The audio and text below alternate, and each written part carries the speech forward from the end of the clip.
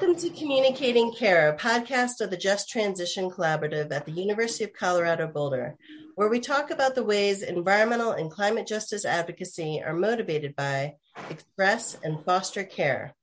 On this podcast, we listen more deeply to people who have made headlines for making a difference, to learn from their insights for successful creative climate communication and behavior change. I'm the host, Professor Phaedra Pezzullo. Today, our guest is James Wakibia, a professional photographer who lives in Kenya and is an environmental activist credited for galvanizing public support in Kenya for the strictest plastic bag ban in the world in 2017. James also is a team lead at the nonprofit organization Streets of Nakuru. Welcome, James, and thanks for joining me for the first interview for this new podcast. It's a pleasure. All right, let's begin with a little bit of background. James, as your photographs are at the heart of your work as a professional photographer, I'm very interested. As you know, I work in the College of Media, Communication, and Information. You have a degree in communication and media and say the campaign really started when you were an undergraduate student. What did you study at Edgerton and why, and how was that important to your worldview? Yeah, true. I went to Egerton University and studied Bachelor of Arts, Communication and Media. And I think the main reason I was joining that university and to study communication and media is because I had lots of love for photography. And since there was no established school that was training photography here in Kenya, I thought about looking for a course that aligned to what I loved, photography. So I joined Egerton University to study Bachelor of Arts, Communication and Media because it had a photography unit in it. You know, I ended up getting more than photography. Yeah, of course. And then why did you think plastic pollution in Kenya constituted a crisis? Do you remember the moment or the feeling that clicked with you that made you start to think about plastic in particular? I think we still have the same problem as it was those many years ago. I think plastic is a crisis because so much of it is being produced, every day. The numbers keeps growing, millions and millions of tons are being produced every day. And we don't have the capacity to ensure that plastic does not end up in the environment. We don't even have the infrastructure to manage that plastic waste. Therefore, it becomes a crisis because once it is left, it enters into the environment or it gets into the landfill where it is put on fire or incinerated. So that is why it should be constituted as a crisis. Yeah, that makes sense. Yeah. This podcast is about communicating care, in part because environmentalists often focus on crisis, but I find that most of us are motivated by someone or something we care about. And so I was wondering, what do you believe motivates you or maybe others in Kenya to care enough about this work? I think for me, I was born in a very quiet, clean village.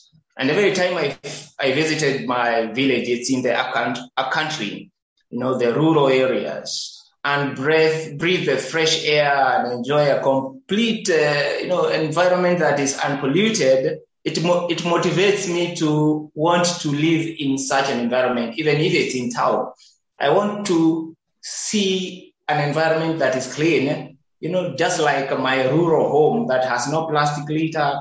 The air is amazing, clean, that is what keeps me going. It motivates me to see that our towns can also be as clean as my rural village. Love that answer. So in the United States, the first person many of us heard advocate for a plastic bag ban in Kenya was the amazing founder of the Greenbelt Movement, 2004 Nobel Peace Prize laureate and author, Professor Wangari Maathai. Can you share if Maathai has had any influence on you or if there's any other notable influences on your environmental advocacy? Indeed, efforts or calls to ban plastic bags did not start with me, James Wakibia. from 2005, 2007, 2011, Kenya had tried banning plastic bags without success. Wangari Maathai was at the front line advocating for the plastic bag bans for cleaner environment. She was an icon who I greatly admired. I loved her enthusiasm fighting for environmental and human rights. My campaigns to call for a ban on plastic bags were fueled by anger, mainly. Seeing so much plastic in the environment. Something that I really wanted changed, If I were to point out to one person, one specific person that really inspired me was Wangari Maathai. Great. So now let's talk about your 2015 hashtag activism. To start, why did you use Twitter as a platform? I fell in love with Twitter. Twitter looks more professional. It has, if I were to compare Facebook and Twitter, I think Facebook has a lot of what I would call nonsense. There's so much unregulated content, and it's also very difficult using Facebook to reach or to direct your message to a specific entity or person. But with Twitter, if you're using, say, for example, using a handle, a hashtag, a hashtag, first of all, you're able to track it. You're able to know how far it went, how many people were reached, and also if you wanted to reach a specific person in government, you just tap them, there is no red tape of information. If I wanted to talk to the president and he's on Twitter, I'll just tag the president.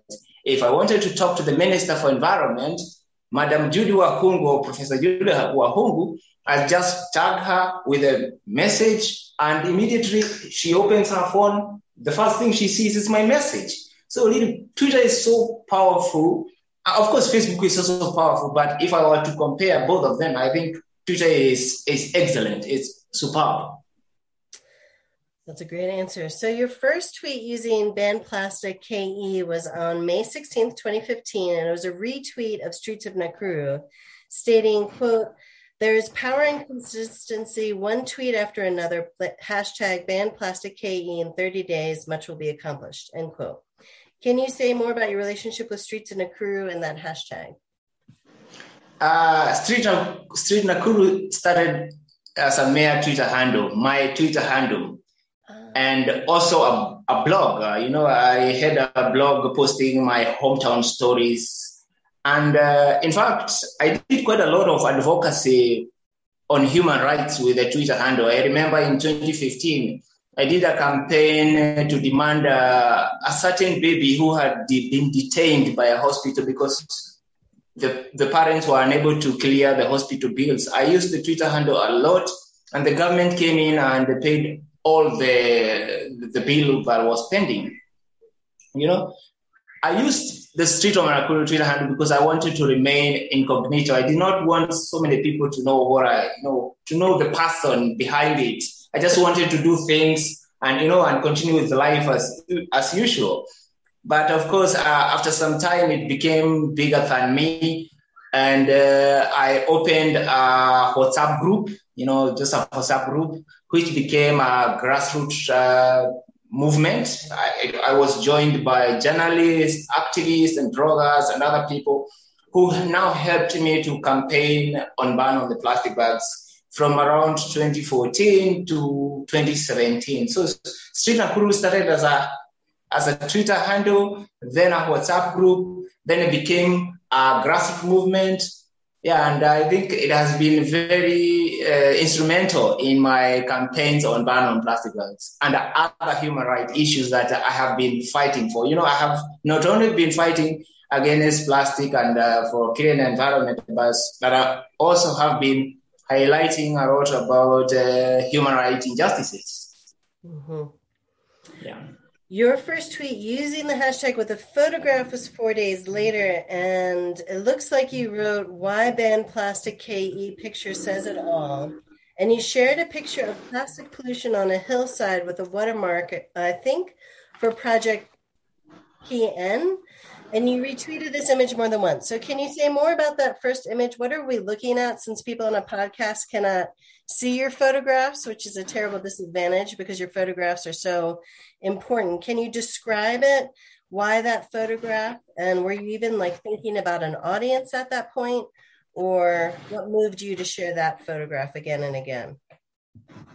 I was taking so many pictures of environment polluted by plastic. I think that specific picture I shot near Nakuru's, or my hometown's biggest landfill. So, adjacent to the landfill is a farm, and then I saw the plastic bags which were leaving the dump site and getting into the farm. That really irked me.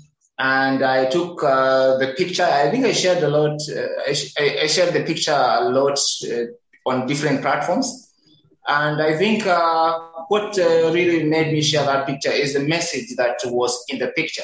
It has a green surrounding. If you look at it, and then there is this contaminant, the plastic. So basically, trying to say, plastic is destroying our green environment, and which is something that I was really against. And also there is something that I was, since I had been doing Twitter stories from Nakuru about Nakuru, in the streets of Nakuru, I had this idea to document the streets. So every day for about a month, I would wake up very early in the morning and take specific kind of pictures of Nakuru town. They could be streets, structures, people, environment. And because I was doing the ban plastic campaign, at some time I thought I should include my pictures of the ban plastic campaign in this new project that I was calling Project Nakuru. So PN, meant Project Nakuru, just to highlight what is the good side of Nakuru, everything about Nakuru. So it was not KPN. The image at the front that looks like a K is a film strip, the sign of a film, because I was taking pictures. So it was project about Nakuru, and Ban Plastic was also a project in Nakuru. So I decided, hey, why not have it in Project Nakuru? That's great. And so that day you also posted an image of a thumb pointing down to a plastic bag with a marker drawn words, bad, hashtag ban plastic KE, with another PN watermark on it and a message. I'm always pissed off when someone tells me we can't do anything about bad plastic bags, hashtag ban plastics KE. Can you share more about that image? Was it your thumb? And can you talk about the feelings you had at the time?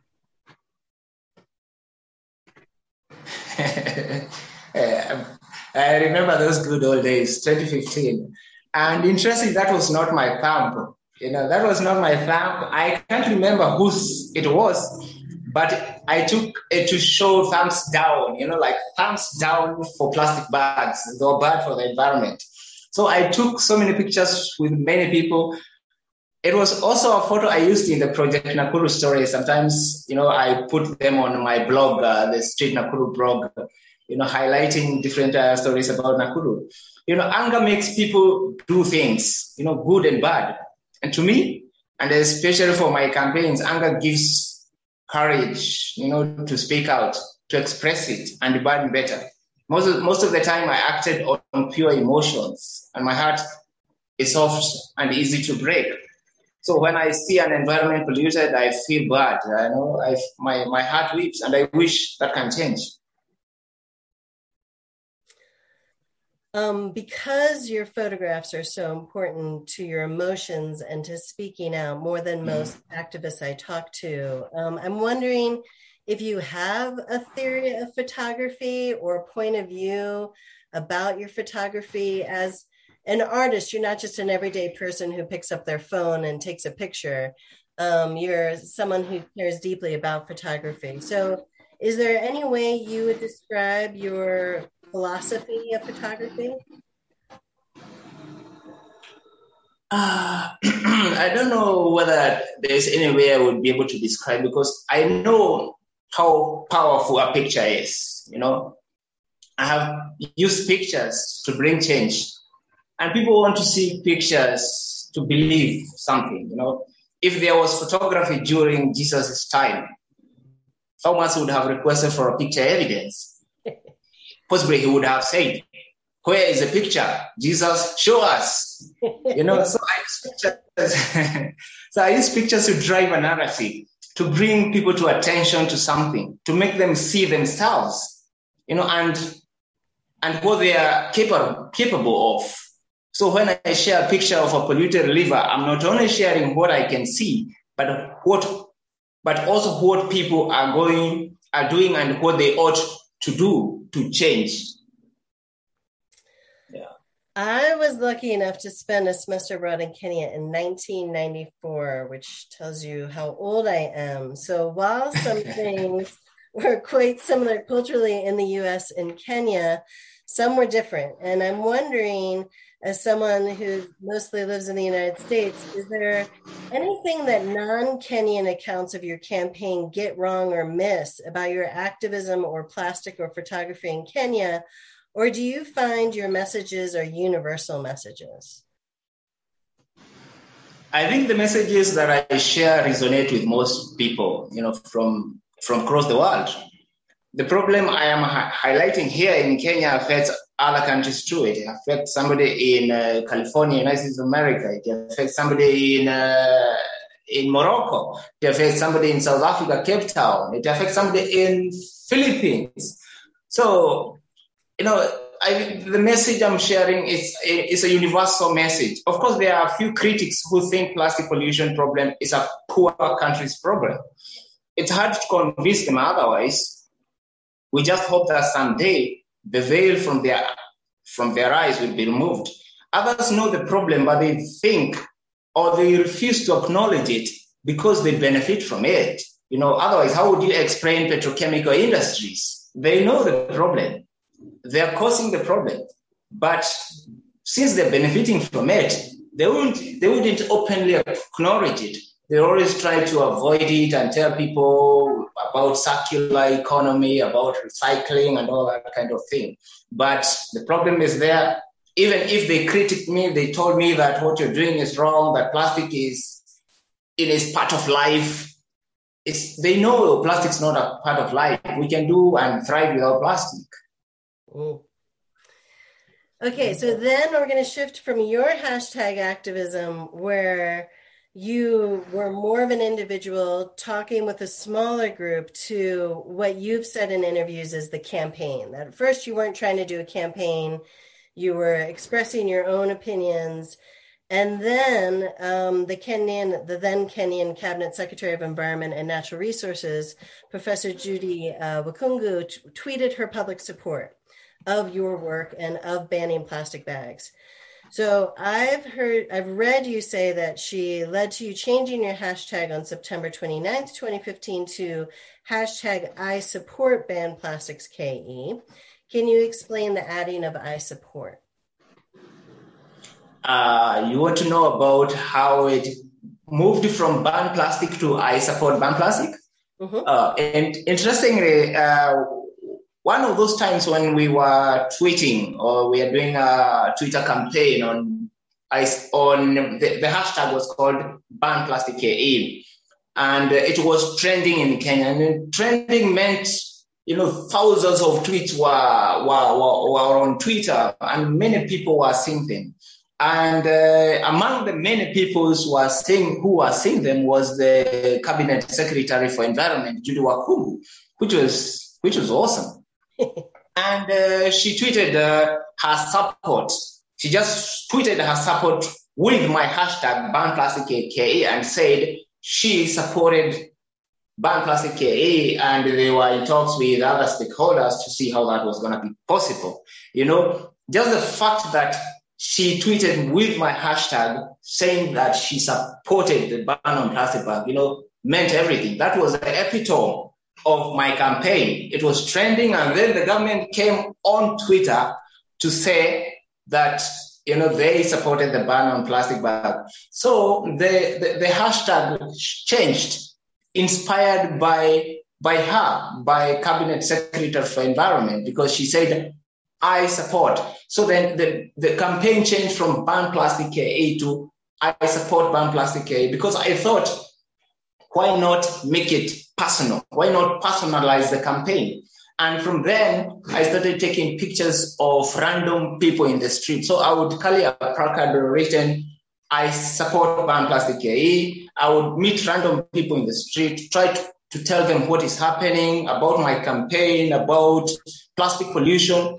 And if they felt that indeed plastic was a big problem and it needed to be, the plastic bags needed to be phased out, they would take a picture holding the placard, I support ban plastic as a sign of commitment that they first supporting my campaign and also they're supporting ban on plastic bags in Kenya. And also it's as if they are they're signing a petition, but without signing, but taking a picture, which was super awesome because it moved from online campaign to on-ground campaign. And after on-ground campaign, taking pictures, I would later, possibly at night, now go back online and I share those pictures with people's opinion about why they took that picture and what they believed. What do you think? Was there any major shift when you started talking to people? You must be a very extroverted person, not very shy, to walk up to all these strangers.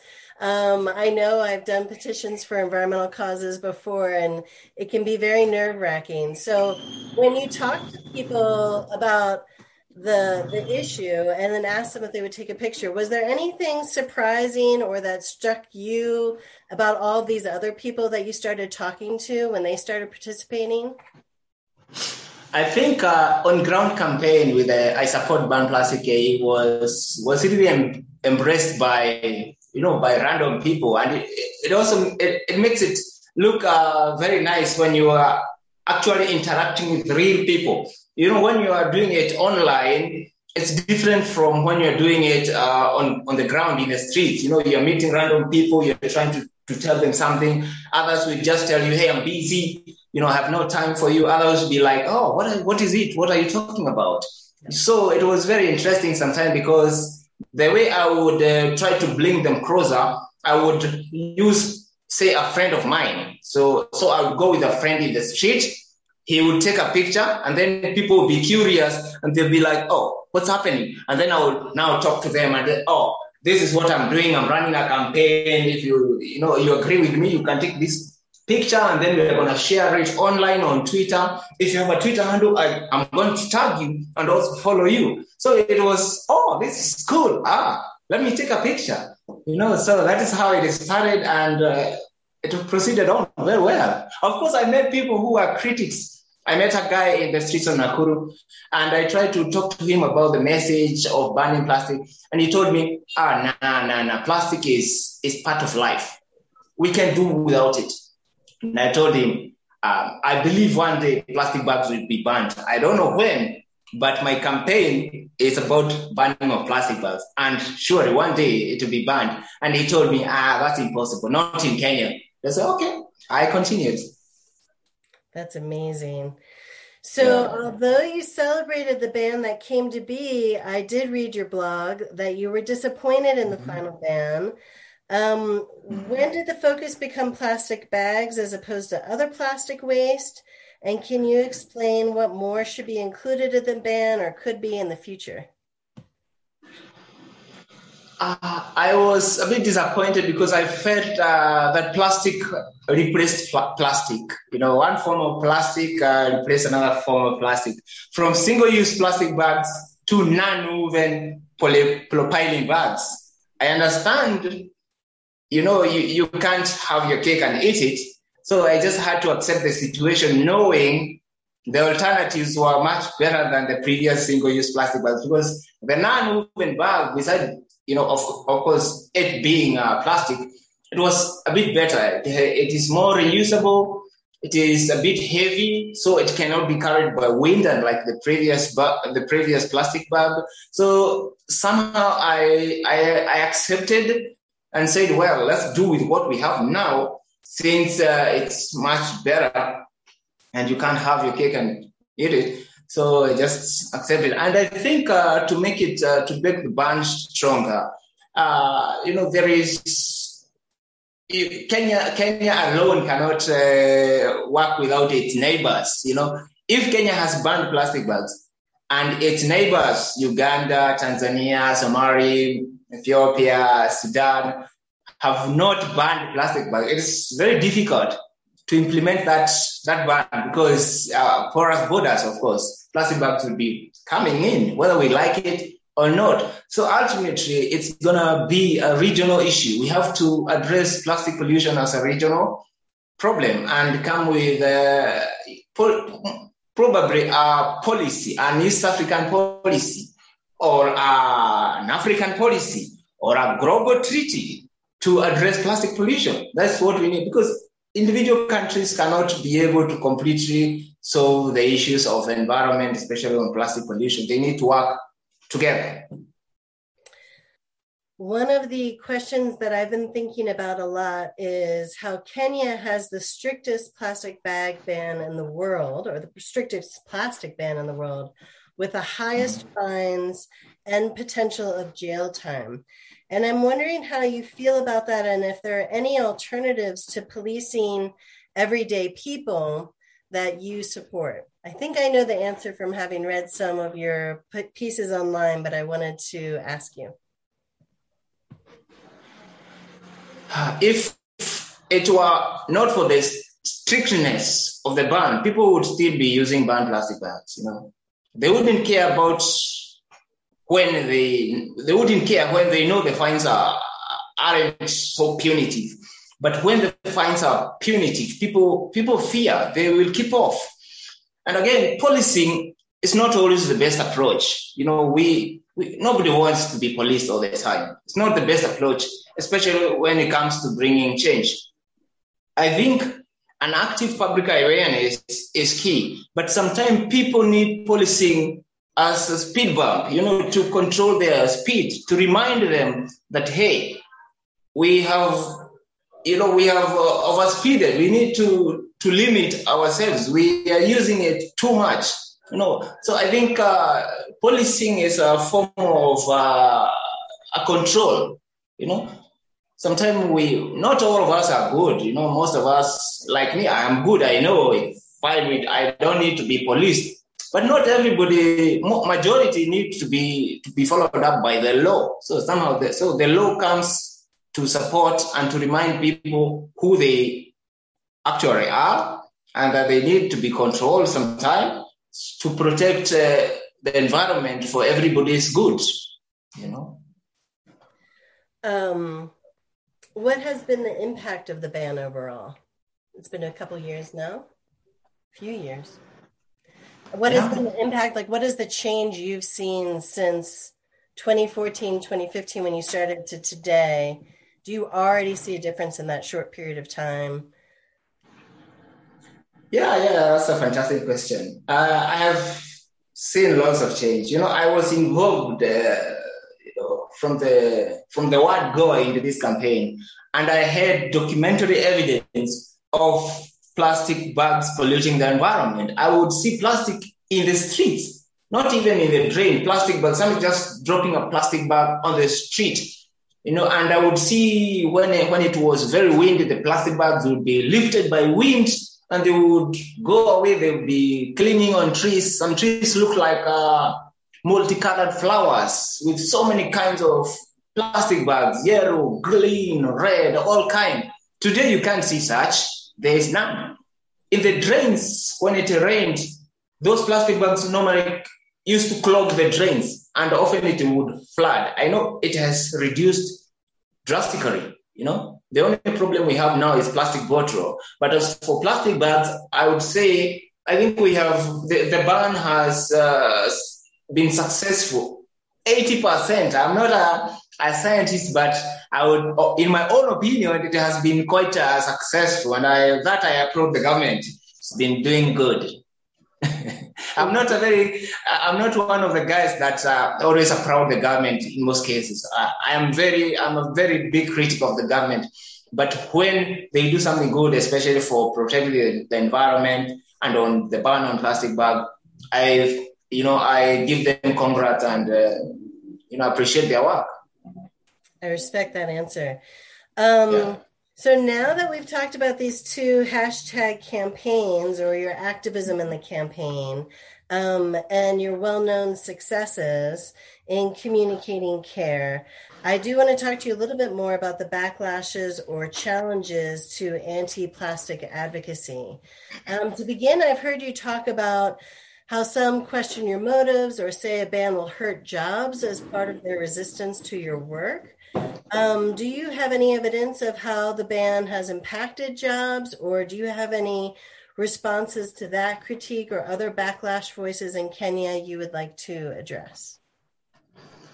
It's true, the ban definitely impacted jobs. Companies were closed down and the people lost their livelihood.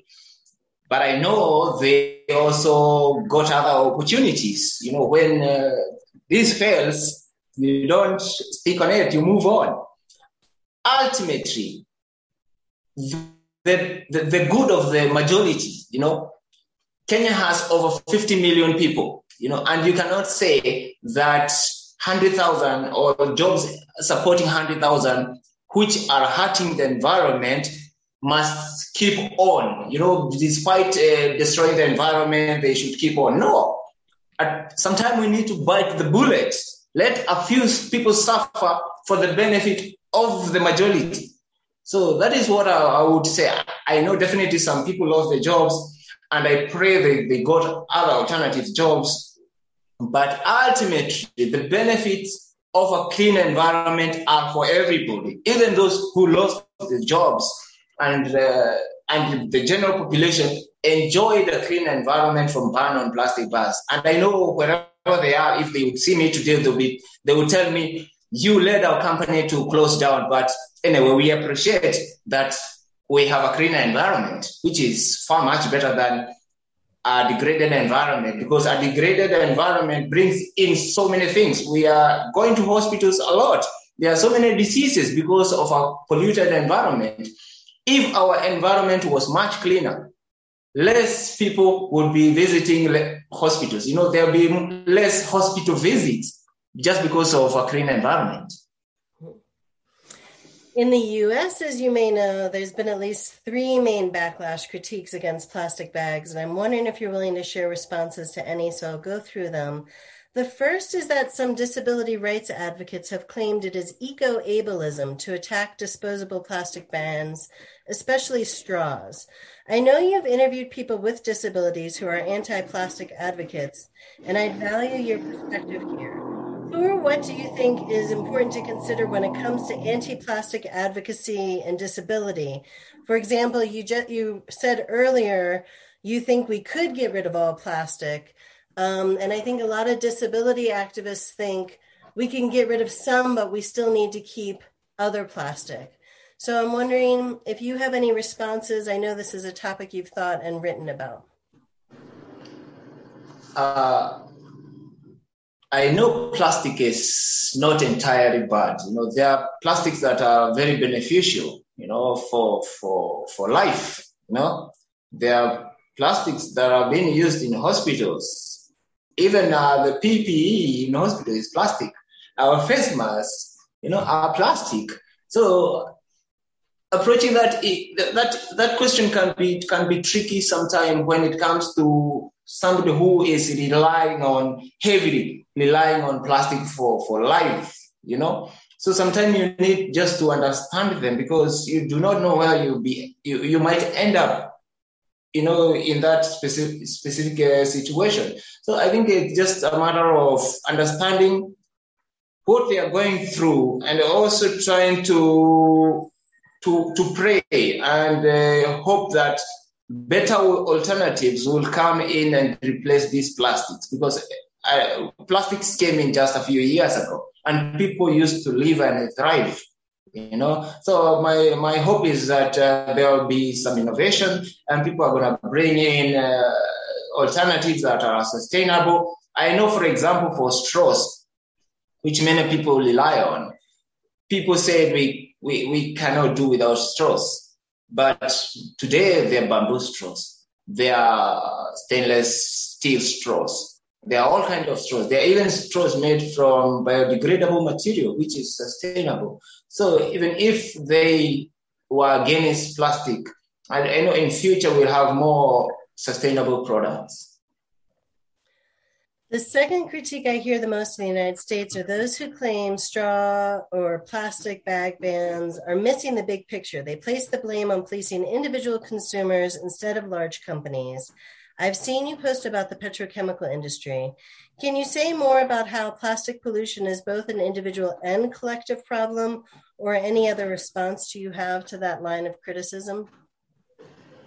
I have not been so much vocal on a plastic pollution problem being an individual problem or consumer problem. I don't blame the consumers for plastic waste in the environment, because I feel sometimes the consumer is left helpless. You are left with, you buy a soda, and then you are left with the plastic bottle here, and you are told recycle it. How do you begin recycling it? First of all, there is no infrastructure to recycle plastic.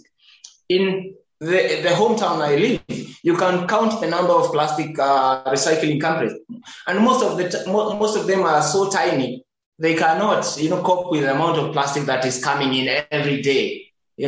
So I think I wouldn't want to blame the consumer. Of course, they have a responsibility to ensure that they do not litter and their plastics do not end up hurting the environment.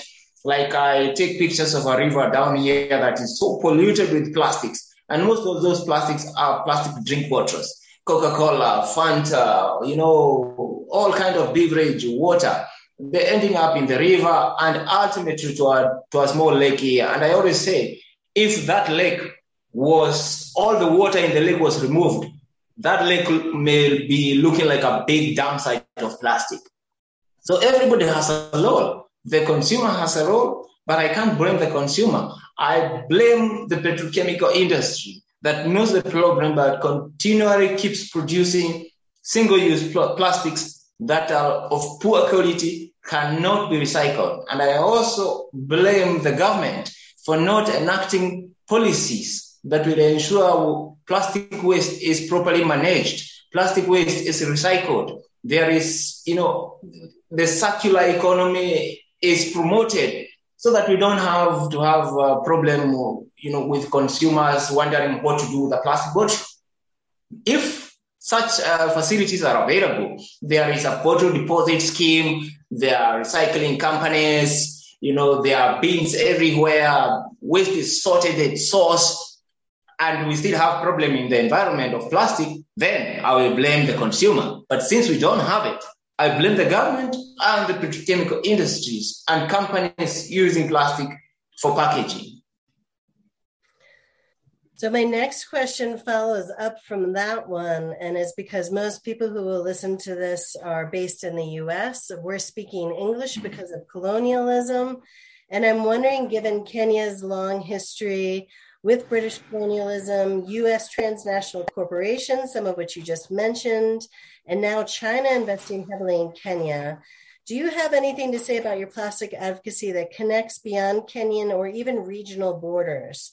That you think maybe people in what some people call the first world or the global north should feel responsible for what's happening or connected to your story?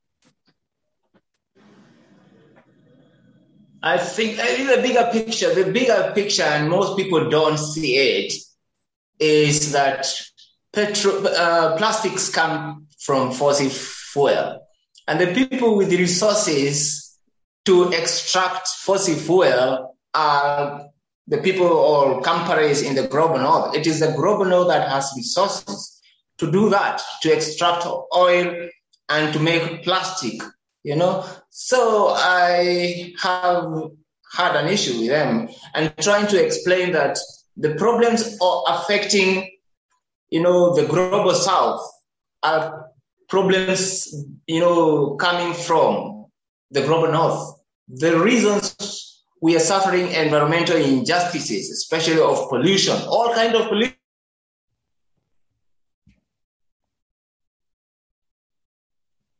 Oh, you froze just a moment. Climate. Can you say that one line again? You said the reason why we're suffering pollution. Do you remember what you said after that? Because you froze for a moment. The reason we are suffering pollution, all kind of environmental pollution, is because of the investments the global north have been doing, especially in oil exploration and manufacturing of plastics. Even when you mention about climate change is as a result of the global north. African countries have not been so much endowed with the resources to exploit fossil fuel. And even where it is happening in Africa, most of those companies are from global north. They're the big companies like ExxonMobil, they're Shell, they're the big petrochemical industry. And whoever they are from global north. So the blame must always be directed to the global north. They must ensure that what they are doing does not affect poor countries and then end up blaming poor countries for environmental pollution and all that. Everything is, just to say, comes from the global north. We're in a situation where we are held hostage, We want to develop, but the global north, we have to use the resources and the expertise and everything from the global north. We have to use their oil. We have to use everything, their plastics. So we are held hostage in a way we can't develop without thinking about the global north. Yeah. The last critique, I don't know if it is relevant to Kenya, so I just wanted to ask you because I just might not know. The third main critique in the U.S. is from conservatives who hate all environmentalists, all environmental policy, and they call something like plastic bans overreach of the government into personal lives, and they say they're unnecessary. So I'm hoping there's not, but is there an equivalent to Trump or conservatives in the U.S. and Kenya that you consider part of like a Kenyan anti-environmental backlash? Is there someone I should know about, or is that less of an issue there? They are not. They have not come up so big as individuals, but they exist as lobby groups. Lobby groups that are championing for the interests of their either employers or companies. For example, Kenya has Kenya Association of Manufacturers that fights for the interest of their members. The producers, the manufacturers, those. So those are the people who have issues with plastic ban. In fact, they went to court. When Kenya banned plastic ban, they went to court, but ultimately the judge said that their plea, was not heard because the judge said this is a matter of great public interest. The benefits are for the general good. So basically, we don't have so much of Trumps here. And I know Trump is a person who never believed in climate change. He never believed in anything. So we don't have such, possibly they are there, but they are not very vocal. I've not heard them yet. You are lucky. 3 years ago, you tweeted your hashtags were officially closing, and another one that the message had sunk and it was time to move on. Is there anything you want to say about the decision or what your focus is now? I know you were in the newspaper today about e-waste. Is there something that you're focusing now instead of on the banned plastic KE? Oh yeah, I closed that chapter, the ban plastic KE chapter, when the government announced the ban, and really, I think that was the best move because you have to move on and to do other things. But I think even then, I had already started mentioning about the issue of plastic bottles, not being properly managed, the issue of solid waste. Management being poor and the lack of proper investment to ensure that there is proper solid waste management and all that. And of course, currently I'm doing more of creating awareness, telling the government what to do, telling people what to do to ensure that plastic, especially plastic bottles, do not end up in the environment. I am not advocating for ban on plastic bottle because I think we are not yet there yet. I still believe that this word, circular economy, which is still a buzzword, someday it's gonna happen, and most of these plastic bottles will be recycled. I'm still trying to ask for policy on bottle deposit and return schemes. So my main thing right now is just to ensure that there is, better management of plastic waste. I wish I could talk to you all day, James, but you've been very generous with your time. So my last question, is there anything else you'd like to add? Maybe you'd like to share something about your shift to the slogan, less plastic is fantastic, or anything else?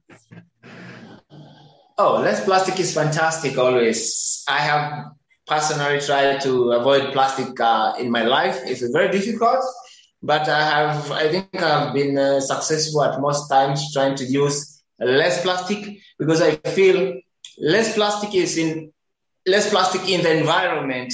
The environment flourishes. The environment is much better without plastic. But of course, it cannot completely be without plastic. So less plastic. I wish people can try to avoid most of the unnecessary plastics in their life.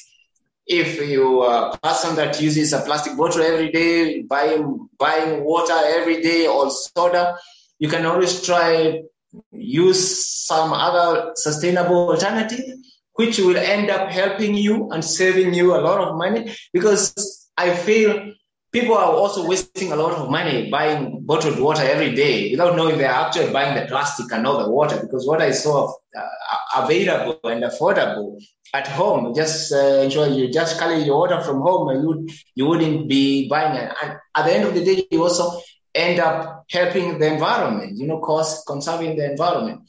So ultimately, I think less plastic is fantastic. And of course, the word less plastic is fantastic was inspired by Mr. Trump, by President Trump. When he called, there's something he mentioned about, I don't know, fantastic. I think what he was mentioning about Africa being quite a bad word. I don't want to mention the bad word because of this is a scholarly conversation. It needs some respect. And I feel we need less of Trump, less of plastic in the environment.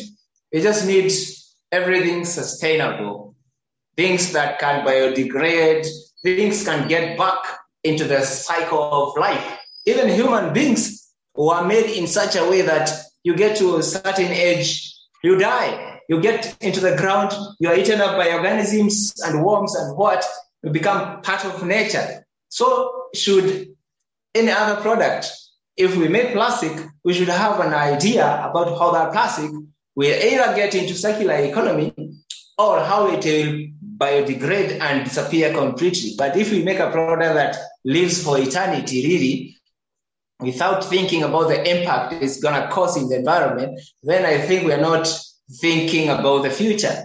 Our kids, where are they going to live? If they're going to be living in a environment swamped with plastic. If you've seen my pictures about a river, I take pictures every year. Like I go there about 4 times every year or 5 times every year. There are plastics always. We have done countless cleanups, but the problem persists. That tells you the problem is plastic. You don't find any other kind of waste, because if it's food waste, it biodegrades, it's eaten up by things in the river. But plastic, nobody wants plastic. No fish wants plastic. No turtle wants plastic. Nobody wants to eat plastic, But sorry to say, it's in the fish we are eating. It's in the air we are breathing. It's in the land we are tilling to grow food and what. It's in the water we are drinking. It's everywhere. So it's really so sad. And that's why we need less plastic, because less plastic is fantastic. Thank you so much, James Wakibia, for joining me today for a longer conversation about your important work in Kenya. If people are interested in learning more from James Wakibia, his Twitter handle is @JamesWakibia. His photography for this campaign remains online on Twitter and on Facebook at Streets of Nakuru, and his continued journalism work, which I highly recommend reading, is available on Medium at jwakibia.medium.com. All of these links are available at the Just Transition Collaborative website, which you can find at www.colorado.edu/JTC.